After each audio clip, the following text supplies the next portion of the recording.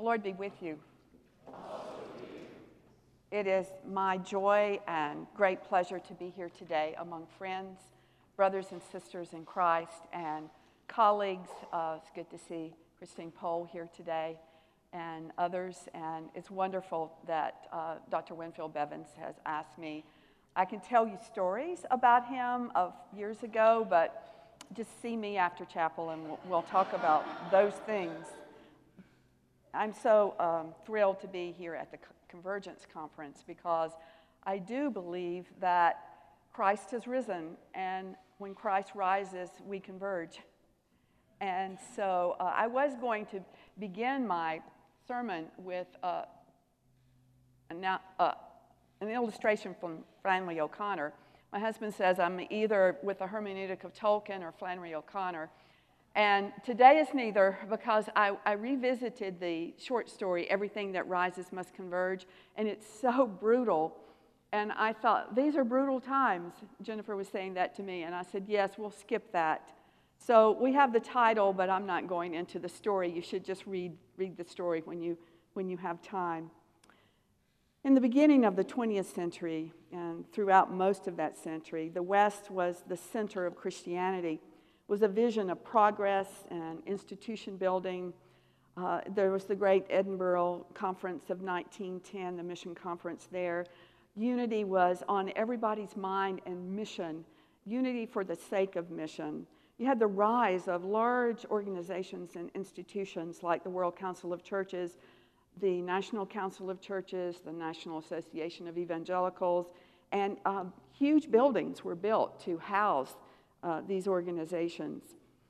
And denominations, Protestant denominations in the United States, were huge and growing, and they built large complexes and headquarters and campaigns. And Southern Baptists had a Sunday school campaign in 1954 called A Million More in 54. And they got it, 1 million more in 54. We don't quite say those things these days. And groups such as Pentecostalism, especially at the beginning of the 20th century, were barely on the radar screen. We certainly were not in Edinburgh 1910.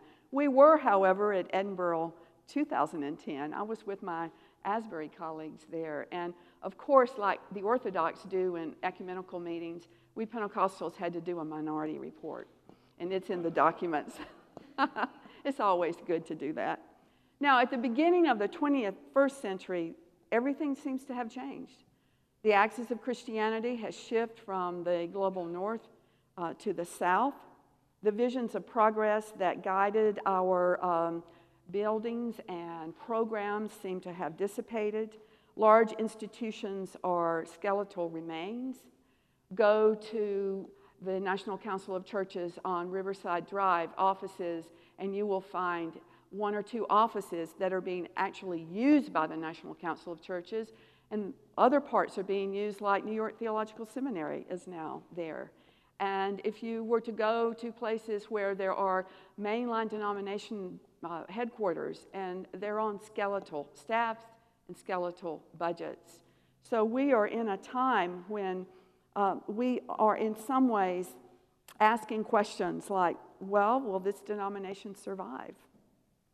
I remember hearing someone from the Church of Scotland at the Edinburgh 2010 meeting say, we just had a general synod, I think they call it, and at the church, in the Church of Scotland, and we have decided we're dying, but as all good Scottish Reformed, we will die decently and in order, so we have a dying plan. And I remember there was a young woman from an Asian country sitting in front of me at that moment, and she goes, what did he say?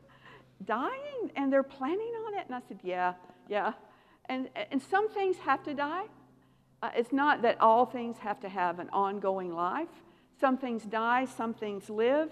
So I think we're in this liminal state of things dying, but also things coming alive, things being resurrected, new forms of being church, new forms of unity, new ways of being Christian, so that the face of Christianity now is a non-white female person living in the global South. That is the dominant face of Christianity. 1 in every 12 people in the world is Pentecostal. So that's a very different change in just 100 years or so. We're also seeing, though, I think, the death of hope and questions about survival, not just in the churches, but also in our larger society. And that bears down on us. I don't know about you, but it bears down on me. And fear, tribalism, visions of global unity giving way to rabid nationalism. There's a sense there that we are not well, and that things are not well. And questions of survival. Will this democracy survive? Will this part of the world survive intact? And we have a tendency, I think, to want to hide and to find the safe group. I know I do. And to purge ourselves of the other. I saw this young woman's tweet the other day. She said, "I have purged my feed from all evangelicals. I think I'm safe now." And I thought, oh, honey, that's so awful. I think that you could do with some evangelical friends. But in her mind, evangelicals were unsafe. They triggered. They were not good for her emotional stability. So she would just block. You can block people, mute people out of our lives. The Lord is not calling us to that. We are not allowed to purge ourselves of the other. Instead, we are to strive for unity. A dismembered body is a very broken and dying body.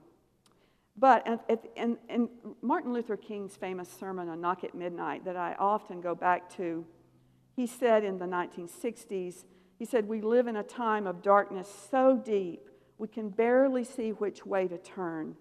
A time when paralyzing fears harrow people by day and haunt them by night." If ever there was an apt description, I think, for our day in 2018, King's words rang true. We have the caravan coming from Central America looking for safe homes. We have Syrian refugees, Iraq refugees. And in some ways, I think they are a mirror for all of us, that we are refugees from the towers of modernity that have fallen and left us out into some form of being displaced or dislocated. In the words of Matthew Arnold, we're wandering between two worlds. One that's dead, if you want to call it modernity or whatever you want to call it, and the other that's just powerless to be born. And we feel in these times this paralyzing fear. We have so much knowledge. As Walter Brueggemann said, knowledge used to be power, but now it is powerlessness. The more knowledge we get, the more I know about, the more I fear that I just have nothing to offer, or that I fear paralyzed. So there are places now, I think, where hope goes to die. Maybe the internet is a place where hope goes to die. Facebook certainly is. And there are places, though, where, like I think of places of mass incarceration, that the United States has a little over 4% of the world's population, but 22% of the incarcerated. And I met someone here today is working to be a prison chaplain, which is such a wonderful vocation. But there is just places where the light dies, hope is forsaken. A year ago, I went to the infamous Lee Prison in South Carolina. Well, I went to the hospital outside of it. They told me my nephew had committed suicide there as a prisoner. I am not sure if it was suicide. And I remember taking my finger and tracing the line in which he was strangled or hung, and remembering him as a little baby, thinking, I had so much hope for you. I had so much hope for you. Hope dies sometimes, doesn't it? It dies in refugee camps. It dies in prisons. It dies in families. It dies in marriages. And it dies in our hearts. And it dies sometimes in our churches. The text of Matthew chapter 24 is a place where hope seems to have died. If you know, we all know the story of the triumphal entry into Jerusalem, and the disciples had visions of grandeur and illusions of empire, so to speak. And they understood the prophecies of the Old Testament saying that the Messiah would come, even the prophecy that we had read today, and there would be peace on the earth, and there would be no more death, and there would be the redeemed, and peace would reign forever. They're jockeying for position, some on the right, some on the left. And as they move into this week, their hopes begin to be shattered. The arrest of Jesus, his brutal execution, and his burial. So we have these two disciples now on the third day, which we know, looking back, as the day of resurrection. These disciples at that time were not so sure. They had heard rumors, but they were from women, and who believes women?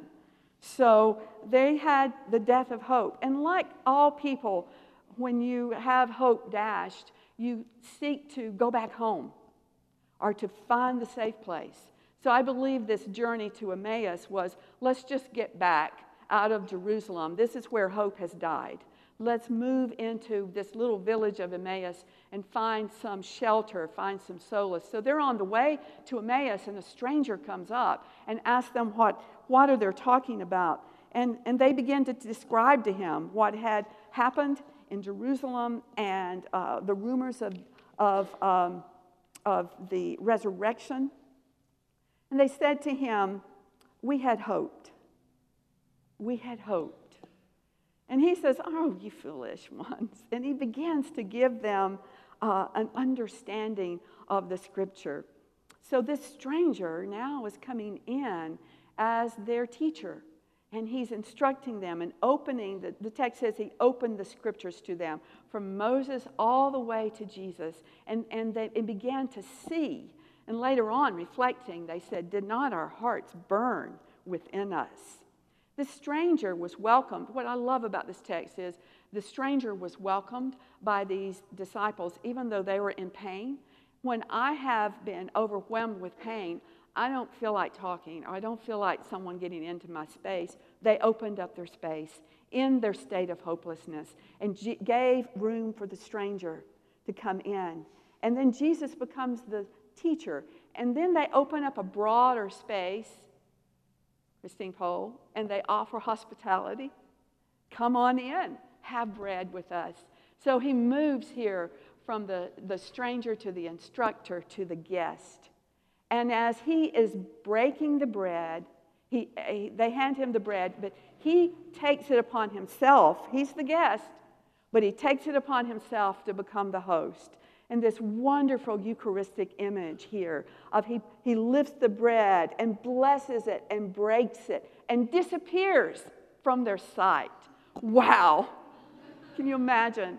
And they don't even wait. They go back where hope had died to give the news that they had seen the Lord. We live again in this time of hope dying. It dies everywhere around us. And sometimes I know it dies within us. How many times have you said, and have I said, I had hoped, or we had hoped. I'd hoped that church plant worked out. I'd hoped this had gone better. I'd hoped my family would have had this. I'd hoped.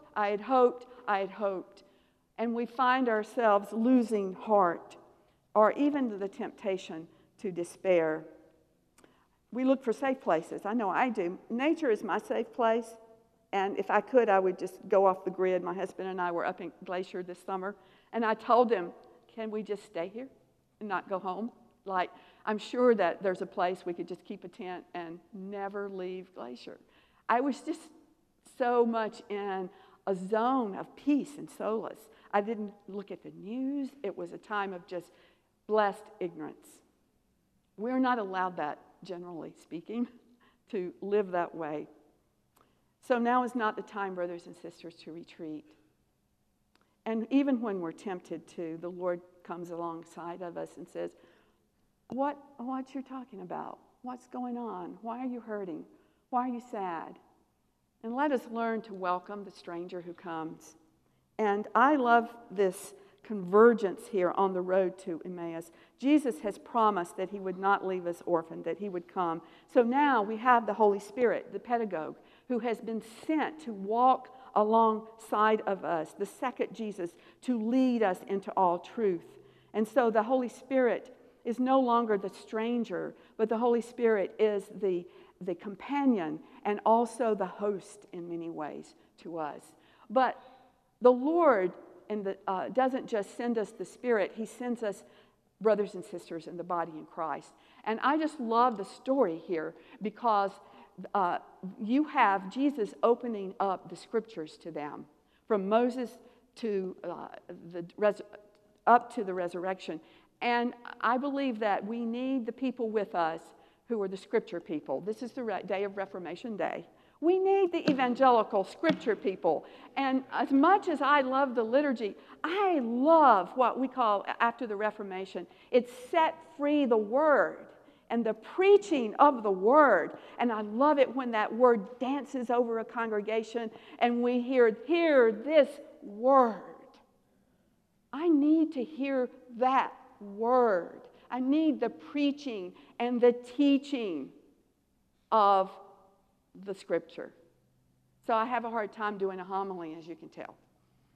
Also, we need those charismatics to come along, don't we? Winfield was telling me about someone who came up to him at the New Room Conference with a distinct word of knowledge that led to his healing, a dramatic, immediate healing. I just need those folk. I do. Like, I have a word for you. Or I sense this. And when I do that, I do it with fear and trepidation. And usually the Lord asks me to do it in places where it's not comfortable. I was at an evangelical conference recently, and I had a word for someone, and that's not the place for it. But I just went ahead to that person, and what do I have to lose?